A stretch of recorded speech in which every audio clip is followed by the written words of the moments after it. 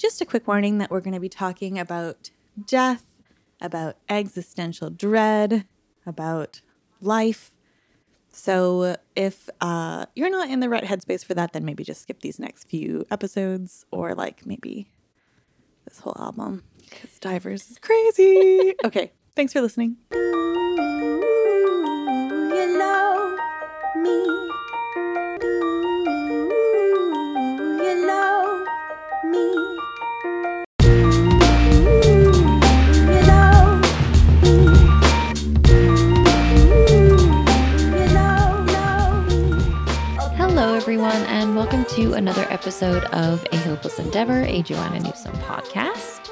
My name is Sam. My name is Nikki. Welcome, welcome. Today's such a special episode. It is. I am holding in my hand, not have one on me, not East. In fact, A whole new one. a whole new world. Guys, we're starting Divers. We're starting Divers, and it is the most intimidating thing we've done so far, to me at least. It is Kingfisher level, but for the whole album, intimidating. Okay, so why do you feel like that? Okay, so for me, that feeling comes from... Okay, so I think that I've put more time and effort, like pretending that this podcast doesn't exist, Yeah. like before we started doing research for this podcast. I think I had spent more time and effort researching Divers than any of the other albums or songs or whatever, just because, I think partly just because of like, I was plugged into the internet-ish. I mean, I'm still not really, but like plugged in as much as I was going to get plugged into the internet at the time of Divers coming out. And so instead of just like it being this very like solo personal delve into the album like it was for me with Milk I'd Mender and East and Have One On Me, with Divers it was like way more of this collective endeavor. I learned so much from reading other people's opinions on it, like right as it came out. And then just like eagerly consuming all of the like different analyses and stuff, like sort of over the last, whatever, has it been 7 years since the album came out?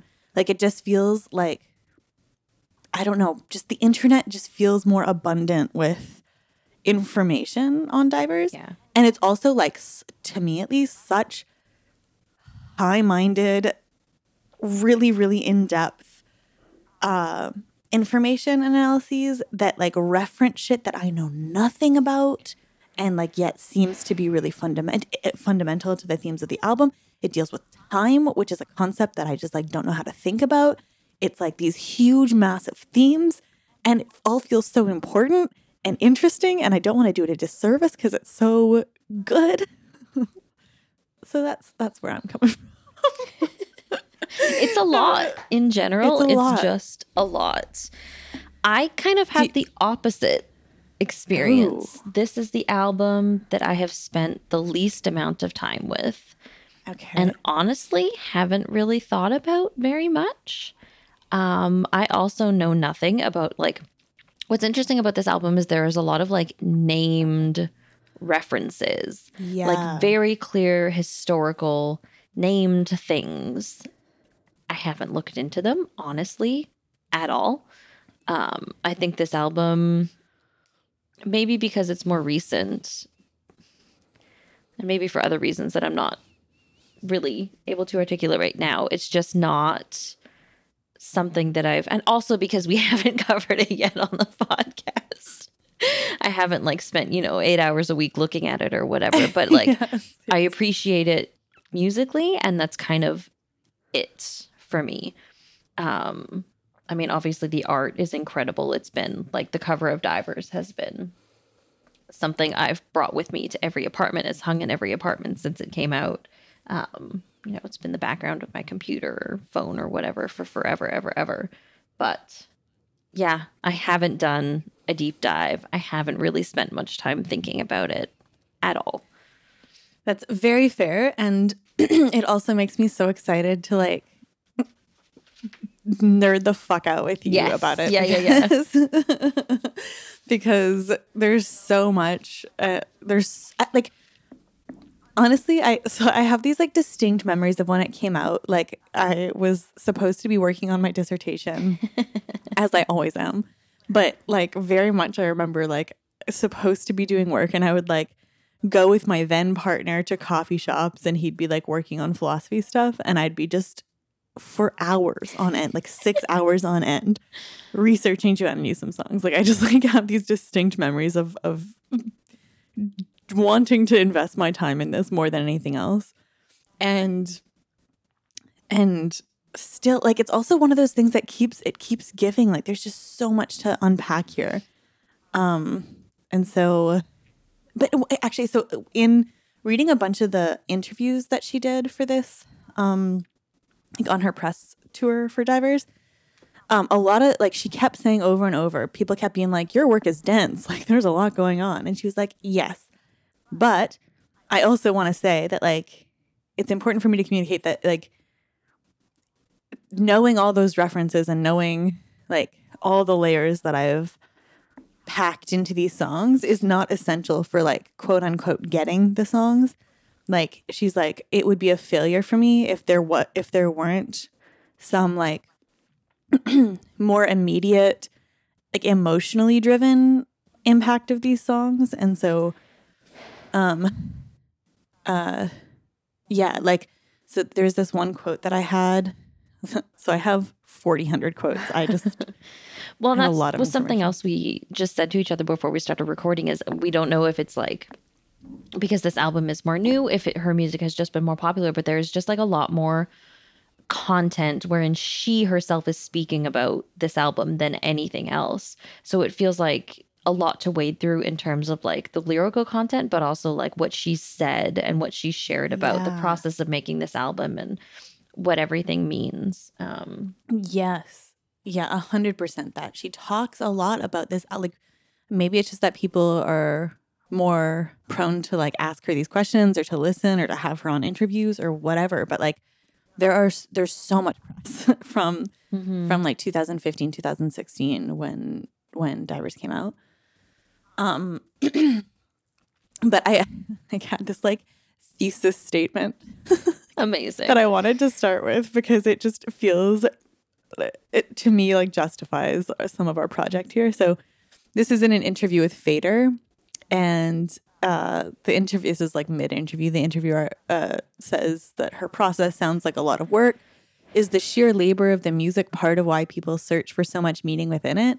And she writes, people know I put a lot into it. And if I leave 8,000 breadcrumbs around my door, I can't blame anyone for knocking on it. And then they ask, does heavy interpretation do a disservice to the music? And she responds, I love that there are people who listen at that level. It helps slightly soften the blow of existential horror. It's an incredibly creatively validating thing. But there's not a right or wrong way. I'm not comfortable with the idea that anyone needs to, quote unquote, get the songs to get the songs. I don't want to clomp all over that with my heavy-booted definitive statement on what it was supposed to be. So I wanted to just include that at the beginning because, like, I just feel validated at the idea that she's acknowledging that there's 8,000 breadcrumbs everywhere. And we're here to come a knockin'. And if we scoop up 3 of those and it's fun and like, I just love the idea that, you know, there's different levels to understanding any of her music, right? Like you can listen once and love it for what it is, or you can spend a year talking about an entire album and love it just the same. Yeah, absolutely. And still be missing a ton. Like, yeah. She also has expressed in a number of interviews. I have one from Entertainment Weekly, and she says something similar in that Fader interview as well, where she just says like how much fun this album was to make, Yeah. how collaborative it was, and also, and this is one of the reasons I love it musically so much, that it was one of the heaviest and saddest she's explored. And sad music, my favorite, can't do better than like a song that makes you cry. Yeah. So I hold it close in that way for sure. Yes, I love that she says it's some of the heaviest and occasionally the saddest. Because yeah, you feel that in the songs. Like I can't I literally can't not cry when I listen to Time as a Symptom. Like the end Yeah. slaughters me every time. Do you have a like off the cuff favorite song? Do I have an off the cuff favorite song? I love Leaving the City so much, but then also the last three just really do it for me. So You Will Not Take My Heart Alive, A Pin Like Bent, and Time Is a Symptom. Those three as like sister songs kill me. Yes. It's so good. What about you? It's so good. Yeah. I don't actually know. Like this changes, I think, but Leaving the City 100% and then Time as a Symptom, I think 100%. Those two are like the standout ones. There's only 11 songs. Like it feels paltry, even though 11 songs is not a paltry album. That's like regular sized, especially when we have like East with 5 songs. It's just that they're coming fresh off of Have One on Me with its 18. Exactly. But yeah, I would say Leaving the City and Time as a Symptom. I don't have a good, like with Have One on Me, I know what like the fan favorites are ish, just from like, I don't know. People just seem to have consensus. Oh yeah. Let me look on Apple Music because sometimes like the Oh yeah, the stars. So Anecdotes, A Pin Like Bent, Seppo Connaughton. Oh yeah. Those are the star ones. I'm surprised that like Seppo Connaughton makes sense for me because like I guess there was a music she like video. released it as a single. Yeah. Which is But then- also just the rarest thing. Yeah, she like did music videos for this, for just Divers and Seppo Connaughton, right? Yeah. Yeah, Anecdotes. It surprises me that Anecdotes has a star next to it, but I mean, it's great too. Okay, so there's a bunch of like quotes and shit I wanted to read, so just stop me if this gets redundant. But in that same Fader interview, another point that I thought was worth mentioning was the interviewer asks, "What did you want to say on Divers?" And she responds, "If I could say it all the way, I wouldn't have bothered making a record." I will say that there's a thematic core of the album. Every song on the record is asking some version of the same question. The whole record is personal, but a lot of what is most personal is conveyed through pure fiction or sometimes even science fiction, literally sci-fi. The subject matter is some of the heaviest and occasionally the saddest I've ever explored. It's linked to mortality and the idea of getting older. Time runs through every single song, but it was also the most fun to make. There's no way to know someone except to know them. So yeah, that's the quote that you were referencing before. I like the idea too that we're not necessarily answering questions as we're, endeavoring to work through all the teeny little parts of this album, but to just like figure out what exactly she's asking seems like a much more doable goal. Yeah, I really like that framing too. Like, what is the question that's being asked rather than what's the answer? Yeah. Okay. And then also I like started talking to you about this, but then stopped myself because I wanted to be recording when we were talking about it. But I was watching this infuriating Larry King interview with Joanna. I'm sure most of you guys have seen it. I say infuriating because I think he's a terrible interviewer. I think he does a bad job. I think he asks her the stupidest questions and she's so patient with him. And he does this like man interviewee thing where she's in the middle of answering his question that he just asked and he jumps in with another. He interrupts her to like ask the next question on his list that isn't related to what she was saying. Like it's not in conversation with her. It's just like reading this like scripted list of questions and not listening to her answers. Which is infuriating no matter who he's interviewing. Like if you're having someone on your show, let them speak. Mm-hmm. And like if you're asking the questions, be genuinely curious about what the answer is. Or don't ask the questions. Ask different questions or don't have them on. Exactly. So despite how annoying it is to watch, there were 2 questions that popped out to me that I wanted to say, I guess. So I transcribed the two. So Larry King asks, the album is called Divers. What is the meaning of that title? Janet says, it's sort of describing the narrators or the lead protagonist or the subject of all of the songs. There's some character in each song that's engaged in some version of diving. Falling or diving a plane, diving through water, falling through space. Okay, so that was interesting because I thought good to put that in people's minds, these different ways we can dive before we start sort of our in-depth analysis of each song on the album.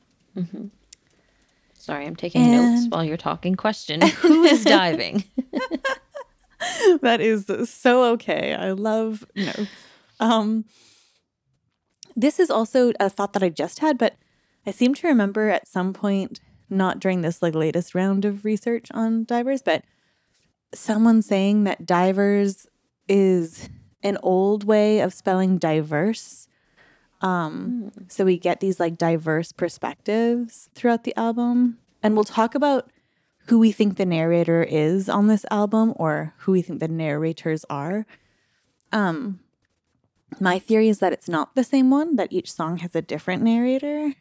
But we can talk about that. So like that's another way of interpreting.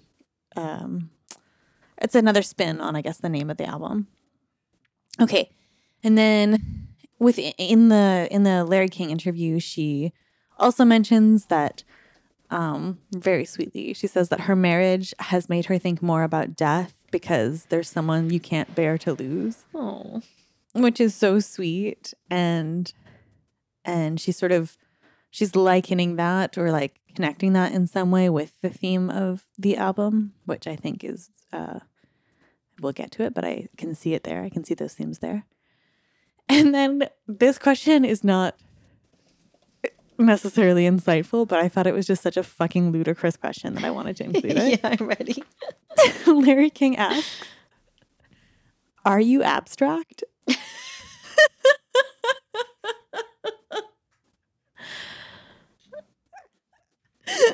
What does that even mean? I don't know. I told David that because I was so like offended / amused at like what a stupid question that was. And David was like, is her answer supposed to be like, no, I'm concrete. Look, like I'm right here. Like I don't know what he wanted. It's like if you had taught an elementary school class about abstraction, about abstract art or something. And then they went around asking their friends at recess, like, oh, you're abstract. Yeah, it's very weird for this like fully grown professional man who is like lauded for being a TV person. Just kind of phoning it in. He's really phoning it in. I'd say that's true. Her answer is not on purpose. I wouldn't say abstract, maybe more impressionistic, not literal. Yeah, but then he like interrupts her because of course he does. Okay. So should I just say other stuff? Yeah, one thing you said, I really like the idea of divers and diverse. And that is very much a thing in the etymology of divers. Diverse is described in this random etymology online website. Diverse is described as a specialized use of divers, meaning different in kind, not alike, essentially different. Divers implies difference only and is always used with a plural noun. Diverse denotes difference with opposition. So there's like some cool back and forth there. But then also, as you were talking about that and the possibility of each song being a different narrator, I'm holding the vinyl. And what's interesting about the vinyl is that each song has its own piece of art with it. So the lyrics are separated from each other. And I don't know, I like that idea with the idea that, so like here's Pinlight Bent. It's got the lyrics on the back. And then there's another Oh, it's like a piece. literal separate sheet of paper. Yeah, there's Anecdote. It's got its own piece of Oh. art, its own. So that's interesting too. That's really cool. I didn't know that. I don't own the fucking vinyl. I don't know why I've never had these framed. Because they're Yeah, those are so amazing. so This artist, Kim cool. Kiever, is absolutely incredible. He's ridiculous. Yeah. That is so cool, Sam. I didn't realize that. And I Yeah. love I love the way that fits into that potential theory at least. Yeah, just something to keep in mind. Yeah. Okay, let's see here. So the New York Times reports that throughout these interviews, Joanna keeps saying that like Divers took her 5 years to complete. She mentions that she started writing it like pretty much as soon as the Have One On Me tour chaos ended. Melissa Martirano of Blessing All the Birds, in one of her posts about Anecdotes, I think, mentions the fact that You Will Not Take My Heart Alive was the first song that was ever written off of Divers. Oh, interesting. Okay. So I assume that means that she was writing it like either right after the Have One On Me tour or like during it even.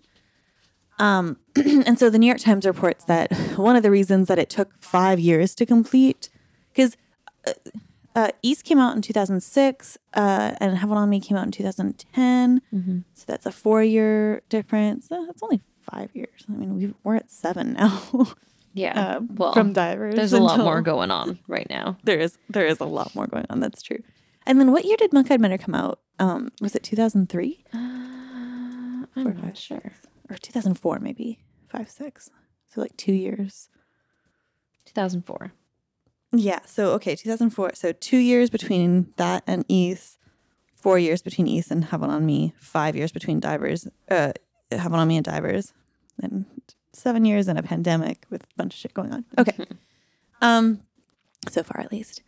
All right. So anyway, the New York Times says that one of the reasons it took so long to complete is that she worked for the first time with multiple arrangers. So among them, David Longstreth of Dirty Projectors and composer Nico Mully, who has had operas commissioned by the Metropolitan and written arrangements for Bjork and Sufjan Stevens. Oh, cool. Yeah. Okay, let's see here.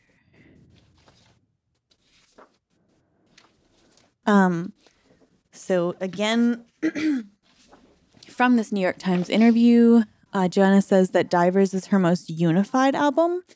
So this is a quote from her. It's a very dangerous word, but I think it's maybe the closest I've come to a concept record. God help us, she said.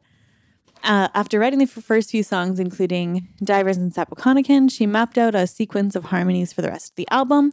Then the lyrics took on an extra duty. They had to have their own little narrative arc, but they also had to fit into the sequence, she said. So that's a little bit about the process of her writing Divers. And the idea of a sequence is really interesting too, just because this is the most, I think I can say, cyclical albums of hers. Like this album, at least in my mind, was made to be played on repeat. Yes, totally. And I found this really interesting Facebook post today, I think under Joanna Newsom, News and Discussions, where this amazing person laid out all of the tracks from Divers and their starting and ending notes. And it's super cool. So like, for example, Anecdote starts on the note E flat, E minor. What's EB? Is that E minor? I think Don't it's E ask minor. me. You guys heard me read the last email. I think it's E minor. So it starts on the note E minor and ends with C major chord. Then Sapokanakin starts in C major and ends in D minor. Leaving the City starts in D minor and ends in D minor 7th. Goose Egg starts in B major. So it's a minor third down from D minor, ends in F major. So like, but There's a basically scale it's to mapping. it. Yeah, exactly. And each song is connected to the ones around it in a way that I think is super, super cool. And then interestingly, at the very end, so because we're talking about anecdotes today, although this isn't the anecdotes episode, I don't know what to do. But anyways, Time as a Symptom starts on an F major chord, ends on the E minor chord, which is the same as the start of Anecdotes. Which makes so much sense. And lyrically, it does that same kind of loop too, right? Yes, yeah. And with the bird song sound. And with the bird song, one of the things, and I said this to Nikki already, was in reading some of the interviews she's done. One of the random interviews I came across was the author was just saying like, oh, you know, Anecdotes starts or the album begins and ends with a loon call. And I like record scratch, stopped in my tracks and was like, has no one fact checked this? Like, this is for sure a mourning dove. It says so in the album notes. Like, did you listen to sound clips of different birds? Because I did. I for sure did. I did, and I'm not even published. Yeah. Like, this is not a published thing. Yeah. But, you know, small pet peeve. A small pet peeve. Fact check when it comes to Joanna, guys. Come on. Fact check when it comes to birds. It's not hard to find a clip of a bird. Okay. One thing she said, so you mentioned Kim Kiever's artwork. So we'll have a Divers album art. Oh, I'm episode sure. Probably. Yeah. Yeah. I just wanted to mention here that one thing that she said about his work, so the New York Times reporter and Joanna like went to go see Kim Kiever's work in person as a part of this interview. Oh, cool. And in talking about it, she was like, I like the fact that it's not clear whether they represent a period of time before humans or a period of time after humans, the post-apocalyptic thing, or whether they represent just a part of the world where there are no humans, or whether they represent an iteration of Earth within the multiverse where humans never evolved to exist, Miss Newsom said. And I like that the landscapes are viewed from a great distance in most cases, which is an image that comes up a lot for me in these songs, viewing things from above, speeding over landscapes. So I thought that was cool to keep in mind. A much different perspective from the other albums, too. Like, Yeah, At least she with- kept. sorry, Yeah, go ahead. sorry. No. I just feel like with Heaven on Me, our feet were very firmly on the ground. Yeah, East, I'm not really sure where we were, but not above. not speeding above the landscape at all. And like Yeah. she mentioned a bunch how earthy and earthbound the narrator of that album was. So it is. I think you're right. There is a stark difference there.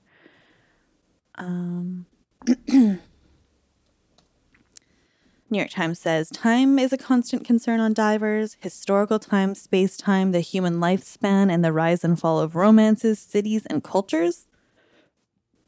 I'd say that's correct. It also says that Joanna would allow that all the songs on Divers are all kind of love songs, which I thought was interesting. Oh. And beyond that, every theme on beyond that, open quote, every theme on the record has this funny binary thing happening within it, she said.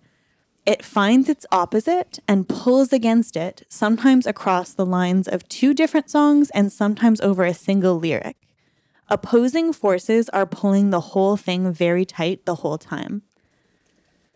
So I really loved that description.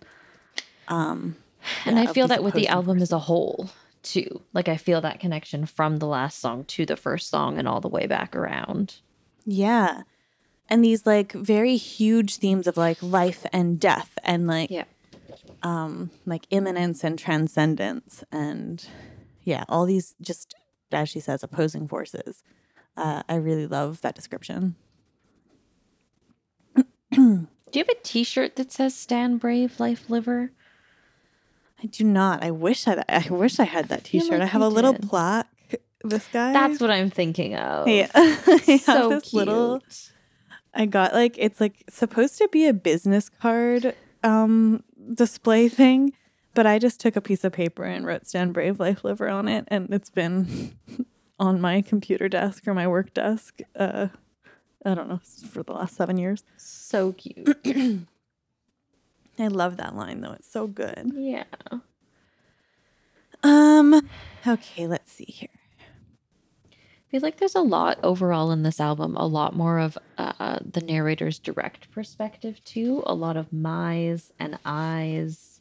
I'm just flipping through the different lyric pages.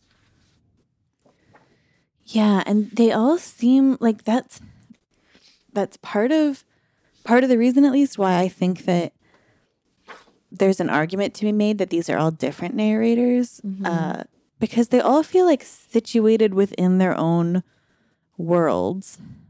There's a quote somewhere here that sort of speaks to that too. Oh yeah, here. Okay, so this is in a Rookie interview, and the person writes, You've mentioned that recording the voiceover for Paul Thomas Anderson's movie Inherent Vice felt similar to recording a song. How did the timeline for that project fit in with this album? And did anything carry over to this record from the experience of filming and recording the voiceover? And she says, I had done all of my recording of the record before I did the movie. I think I'd started the mixing process. So from a writing or arrangement perspective, there wasn't any crossover. It's possible that the idea of a complete verisimilitude, ... I'll say this about all Paul Thomas Anderson films. They each inhabit purely different worlds. You can always recognize his movies as his movies, but the air smells different. The ground feels different underfoot. The quality of the light is different. It feels like they are just completely separate from each other. You look up Inherent Vice next to Boogie Nights.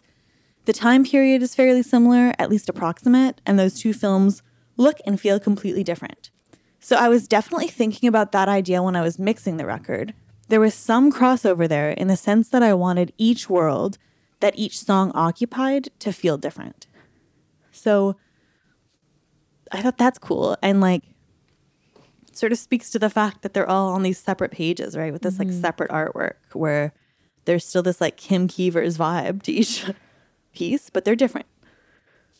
They're different, and in that vein, there's a really specific element to each of them. There's different colors, there's different, it's all natural features, but there's differences between all of them. I'm just going to keep thinking of diverse and divers now constantly. Yeah. It's also just cool to hear her talk more about the process of it. It's super cool, and there's so much more information about her speaking about that process. So I can cut some of this out if it's too many quotes from her. I just went crazy this morning. But speaking on the process, Ricky asks, your new album Divers is noticeably different from your others. The songs are shorter and you use different instrumentals. Did you want to experiment with either of those things, or did the songs just end up like that? And she responds, I knew early in the process that there was going to be a lot of narrative connections on the record, and that those were going to be these thematic things that kept coming up. Once I'd written 3 songs, I had a sense of what the album was going to be about, and I also knew that it was going to be a real harmonic connection that ran through the record. There's a connection from the end of each song to the beginning of the next harmonically, and because I started to see the shape as being really unified and interconnected, I also decided early on that I wanted to balance that with a lot of variation instrumentally speaking. This might be the first time I've written a record where from the ground up, the harp part or the piano, whatever I'm leaning on in the song, I've written that instrumental part in an anticipatory relief, with spaces carved out where I knew that something specific was going to go, or where I know something vaguely is going to go. Okay. And then... yeah. In that sense, it was a decision early on to have the instrumental palette be really broad, or deep, I should say. I wanted each song to be dense in a different way than the one before and the one after. I wanted to balance the connected aspect of the record with something that created definition within each song. I wanted to have each song be like a little vignette or a chapter. Out of breath from reading that. I love the idea that... and it's just so interesting as someone who isn't musical that you can have a space in your brain and say, okay, for this song, I want like the most critical sound to be a piano. But the idea that you can like carve some space out for another instrument in your mind to not compete with the piano, but complement it in a really specific way and be able to like move along with the songwriting process and the rest of developing that song is really, really interesting. God, it's so cool and like so fundamentally different from like what I feel like my brain is capable of. Like I just don't have the space or the creativity or like the imagination to like to do that. I don't know, just to like leave space for this like other, just be like, here's where I want it to be like a more grounded sound that the drums give us or whatever. I don't know. Yeah, and that similar things happen in writing and in art too, right? Like if you're leaving space for, you have your protagonist, but you're leaving space for all these complementary characters, or you're painting some massive piece, and you know what you want the overall feeling to be, but then there's also all of these back and forth with other colors and elements or whatever. It's something I appreciate, but don't necessarily understand or have a lot of experience with. Yeah. But it's cool to keep in mind as we work our way through this album too. And also just makes me wonder if there will be like one clear narrator throughout all of this, as there is like one clear like lead instrument, or if we're going to see a lot of like mishmashy stuff. Yeah, totally. I think these are super interesting questions to keep in mind, or like interesting ways of like framing our analysis going forward. Okay, and then the last thing that I had, or that I wanted to mention just before we start getting into anecdotes, was this part from an interview in Exclaim. So the interviewer for Exclaim asks, writing about you for NPR, Ann Powers noted that on Divers, she does ultimately seem to come down on the side of a feminized ability to make life even under the weight of mortality. She repeatedly contrasts the cyclical, seemingly freer or at least more independent lives of female figures with the experiences of men driven towards heroic tasks, including war. Her women walk, they labor, but they also wait and wonder after men. That's the end of the quote. And the Exclaim interviewer asks, is that something you've purposely confronted on this album? It feels like you're confronting a more feminized perspective here than started on Have One On Me. That started on Have One On Me. And she writes, I definitely think it's accurate for Have One On Me. On Have One On Me, the narrator was saturated with femaleness. The narrator was a concentrated version of a feminized aspect of me as a writer. Whether that's fiction or speaking to my own life, I was completely inhabiting that part of my writerly voice. There are moments on this record that I think touch a similar place, but the narrator on this record kind of keeps changing. There we go. It's a very fluid narrator, jumping from perspective to perspective and voice to voice. The thing about gender on this record, one of the things I keep coming back to, is duality. Not so much binary opposition, but actually duality, twinning. If you look at the lyrics on Divers, there's a lot of twinning and a lot of navigation of the border between the man and the woman, the sea and the shore. That song is partially about gender, Divers, but part of the impetus of that song was something that I haven't seen anyone touch on yet. I don't think I even want to go into it because eventually someone is going to write something about this song that is going to begin to explore part of what the song meant to me. But it's very linked, the whole record. It's partly linked to gender identity and what it means to be a woman or to be a man in the context of our existence and our time. So, because I know that inevitably we are going to want to talk about gender in our discussions about this album, I thought that quote would be sort of an informative starting place for those many discussions that I'm sure are going to come.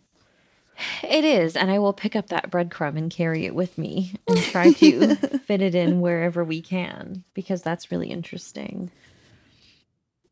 It almost makes it Yes. harder knowing all of these things she said. Why? Just like to make what we think fit in with those various things? I think just because there's like more clearly defined crumbs to find. And like, I'm determined. I want to find them all. Yeah. And she's saying like they're there. Go on. Yeah, exactly. She's naming them, Nikki. She's Yeah. naming them into existence. And that makes it harder. It's easier when we don't know if things are actually happening. Is it not? I don't know. I don't know.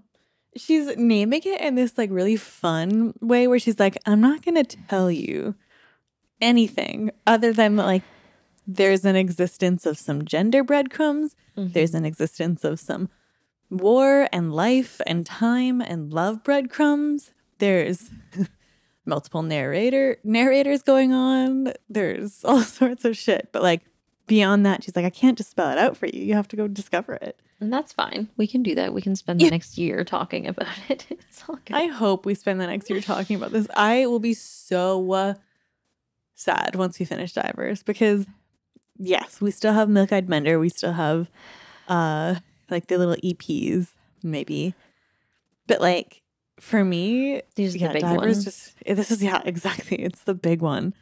Well, let's say that like before we run out of things to talk about, there'll be a new album, and then years of content to look towards. This is what I'm hoping. And I love that we have our new recording pattern of spending more than one recording on each song, because then at least it can get split up into there like very well could be some 7-parters coming up as with Kingfisher. I really like even just listening to, like I listened to Anecdotes a bunch of times today on my commute, and it's even just nice to have space for just the listening, like not even research. You know, today was really rainy, so it's nice to like listen to Anecdotes in the rain on the train and like through the back lanes and whatever. And then like, you know, next week, who knows? Who knows?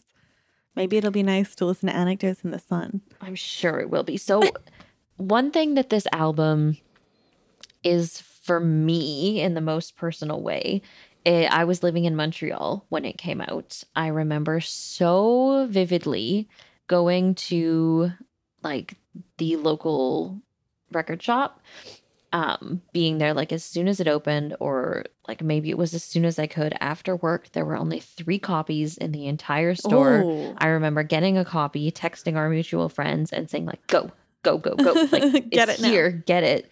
And then like carrying it home in my little tote bag and like getting home, making a cup of coffee and laying everything out and like laying on the floor and listening. And then for like the next years after that, like listening to it as I walked around Montreal through all of its seasons. And it's so special to me because of that. Like I know we've talked about how like when you listen to certain podcasts or whatever, you can remember exactly where you are, exactly what you are doing. And like listening to A Pin Light Bent for me is my walk home, walking over the mountain and seeing like the fall trees. And it's just such like a special romantic, like romanticized moment in my life, you know, in this like giant existential burning garbage pile in his life. This is like one special, like nice little time.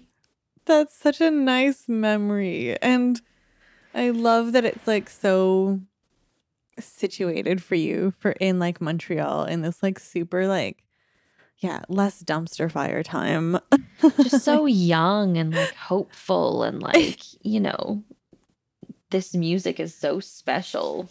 Because you guys moved from Winnipeg to Montreal in what year? 2012 or 13? We moved at the end of 2012 because everyone thought the world was ending. And we were like, we better go. Why was the world ending in 2000? Was that? That was just one of the conspiracy theories at the time. All right. Yeah. Yeah, okay. And so it was still like this like, even though it was only 2015 to me feels simultaneously like a long time ago and like yesterday. Yeah. Like I so vividly remember like Trump running for president, like not yet having been elected, and just like the shit show is that was. And like to me, recent times is like, because I moved from Winnipeg to Syracuse to go to grad school.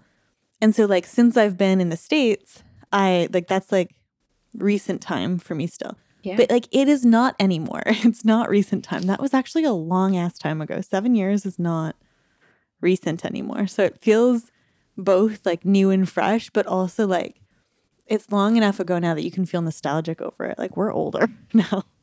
We're older, and like it's so on theme with the album to have no concept of time, to at once feel like shit is happening so fast, and also that nothing has changed at all. Yes. Yeah, I get it, Joanna. I get it. I remember the first time I listened to this, it was like much less ritualistic. It was like, holy shit, Joanna came out with a new album. Like I need to listen to this Where as soon were as you? I possibly can. I was just the time in my apartment in Syracuse. So I lived in this little basement apartment by The myself. cold apartment. Cold apartment? Was it the cold apartment? I feel like for one of these apartments, you only had Oh, like, yes. yeah, Yes. It was space freezing. heater. Yes. Oh my God. It was so cold all the time. And I can't remember if it's because I had my own thermostat and it was just that heat was so expensive that I would keep it freezing. Sure. I think that might have been it. I Sure. can't remember. Or if somebody else had control over the heat. But I just so vividly remember, for some reason, it was like much less, like I didn't have the album. I don't know if I had it on like Apple Music or something. I don't know how I got it, but it was just on my phone with headphones in. And I was doing laundry at the time as I was listening to it for the first time through. And I just remember going back and forth like to the laundry room and then back to my bedroom and like folding clothes and like going and putting more quarters in the fucking machine. And then Yeah. I don't know why I remember that so well, but that was the first time I heard the album. And I remember really liking it. I remember A Pin Light Bent sticking out to me as one of my favorite ones from the get-go. I remember also not knowing what to make of it. The whole album, I mean. Because it was so different, right? Yes, it was very different. Yeah, in a weird way, though. Like, I can't quite describe what felt immediately different about it. Like, I in reading a bunch of interviews and people writing about Divers today, I saw a bunch of people say that it was more accessible. And, like, than her previous records have been. And, like, I don't know if that captures it for me, like, the way that it feels different. Because I don't know. Would you agree with that? I think that just like overall the sound really shook me. Yeah. The sound, the visuals. And I don't really know why. Like, it's unfair to expect that an artist just keeps making the same music. And you also wouldn't be pleased with that, right? Like, if every album was just East, I think we would be like, okay, like, what's next? Or Yeah. maybe we wouldn't. Maybe we would just Yeah. listen to 7 different renditions of Monkey and Bear, and that would be totally fine. Yeah, I can't pinpoint what exactly was different about it, but I mean, one of the things that she mentions in a bunch of these interviews is that the instrumentation is super dense, and like she talked about having collaborated with those like more people than she ever had before. And even though I'm not musically sophisticated enough to be able to like pinpoint that as like what feels different, like it strikes me as plausible at least that could be what's going on. There's like, because like, you know, like there's like shit that you wouldn't expect to hear from Joanna's other stuff, like the end of like Waltz of the 101st Lightborn, for example. It like, and like at the end of The Things I Say, like there's like backwards, she like plays herself backwards and like gets like electronic in a way that is surprising for Joanna Newsom. So there's that. At least there's just like more musical stuff happening that isn't just harp and piano. And not to say that, like, I mean, Have One On Me had a lot of instruments too, so I don't really know. it did, but not in the same way. Not in the same way. Like, Have One On Me feels a lot more broken down than Divers does, to me at least. Yeah. Yeah, totally. Was just Um, flipping through the shit posting group, wondering like what people were thinking about Divers. And it's interesting. People in just random comments, someone mentioned Diverse. Someone said Divers has many references to a classic cross-cultural theme in myth and parable, someone diving into the underworld or bottom of the ocean to confront something or to rescue something. I think those are both really interesting yeah. places that the Super music could go. Uh-huh. A lot of downward motion specific to diving, which is an interesting direction too. Like I know we talked about hell in Have One on Me quite a bit. So that's where my brain goes immediately. And like Yeah. obviously if we're talking about life and death, that's a pretty big thing that might be happening. Yeah. Do you have a ranking of Divers among Joanna Newsom albums? Oh, that's a good question. I don't even remember what I've said in the past about something like this because I know you've asked me this question before. Yeah, I think I'm sure I have. in casual conversation and like as we record ourselves say it for other people to hear. I don't know if I do.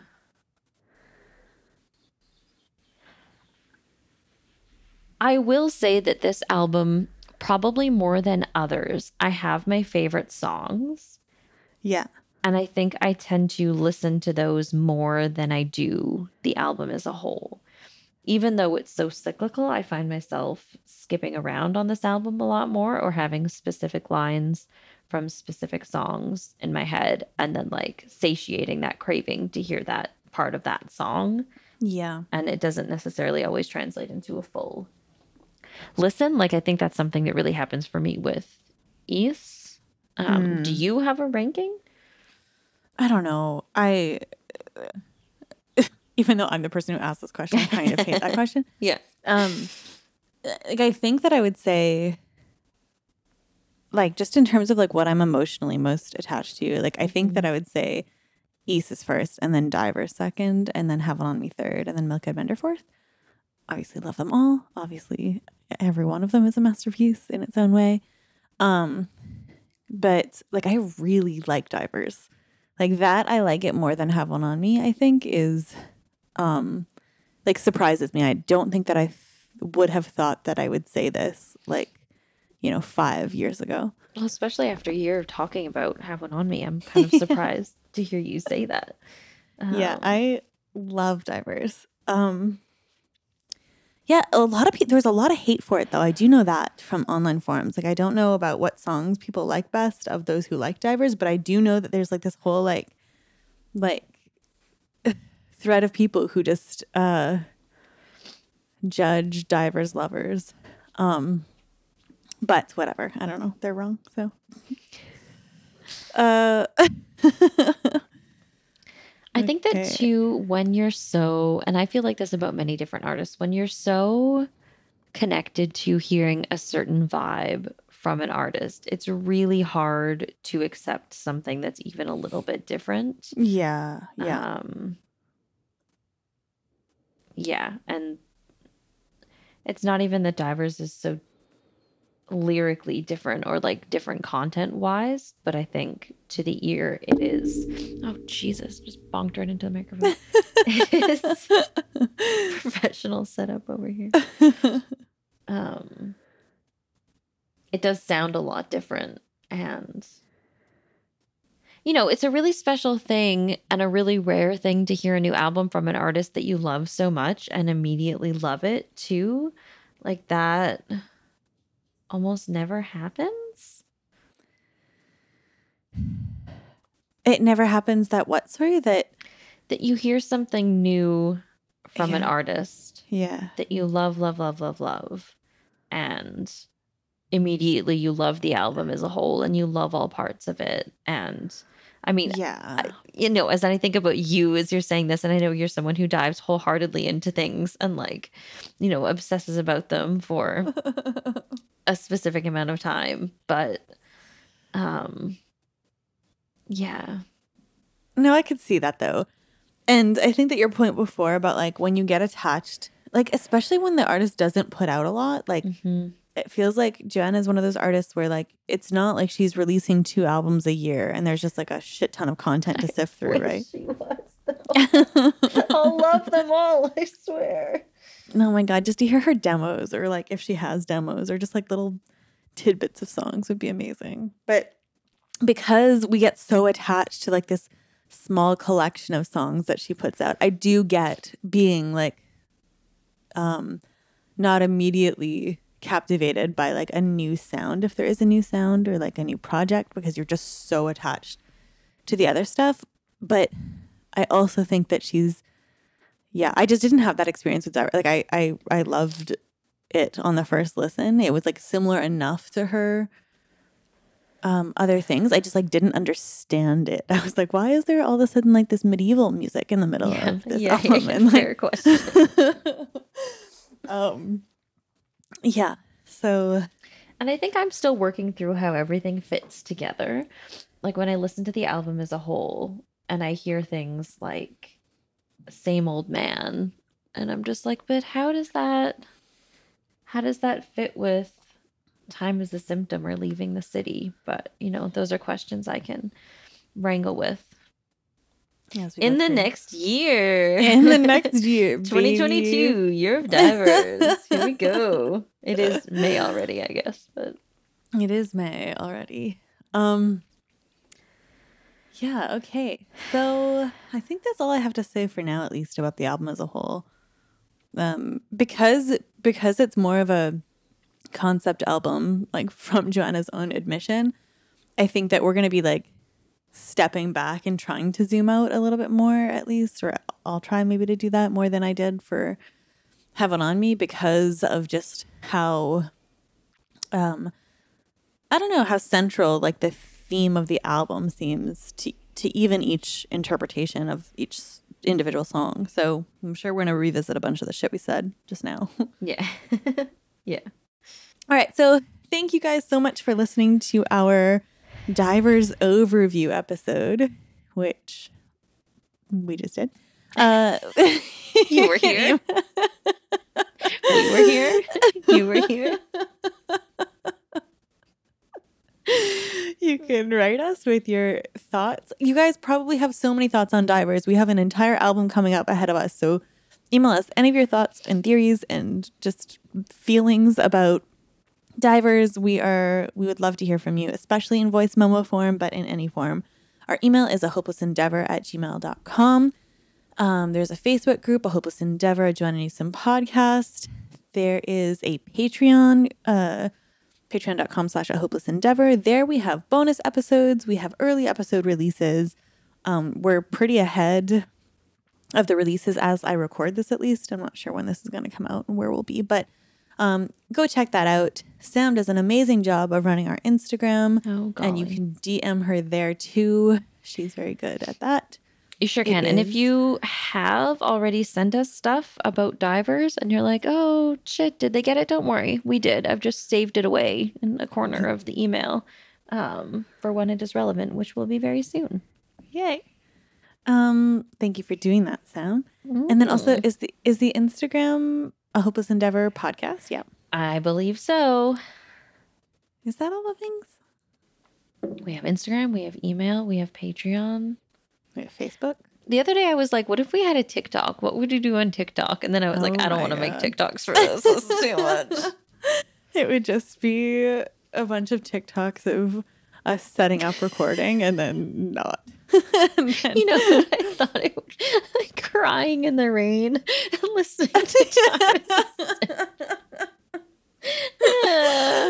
videos of us crying in various locations. Yeah.